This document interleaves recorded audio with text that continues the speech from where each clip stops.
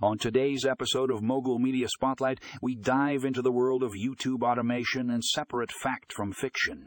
Our guest experts shed light on the legitimacy of this controversial practice, leaving no stone unturned. In the article, The Truth About YouTube Automation, Separating Fact from Fiction, author John Doe uncovers the hidden secrets of this growing trend. Doe's meticulous research and interviews with industry insiders reveal the pros and cons of using automation tools to boost your YouTube channel.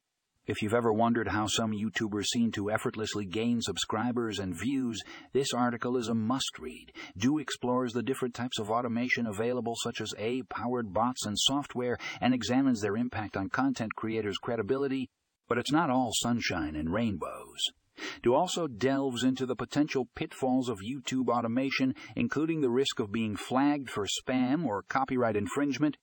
With insights from experienced YouTubers who have dabbled in automation, this article offers a well-rounded perspective on the subject.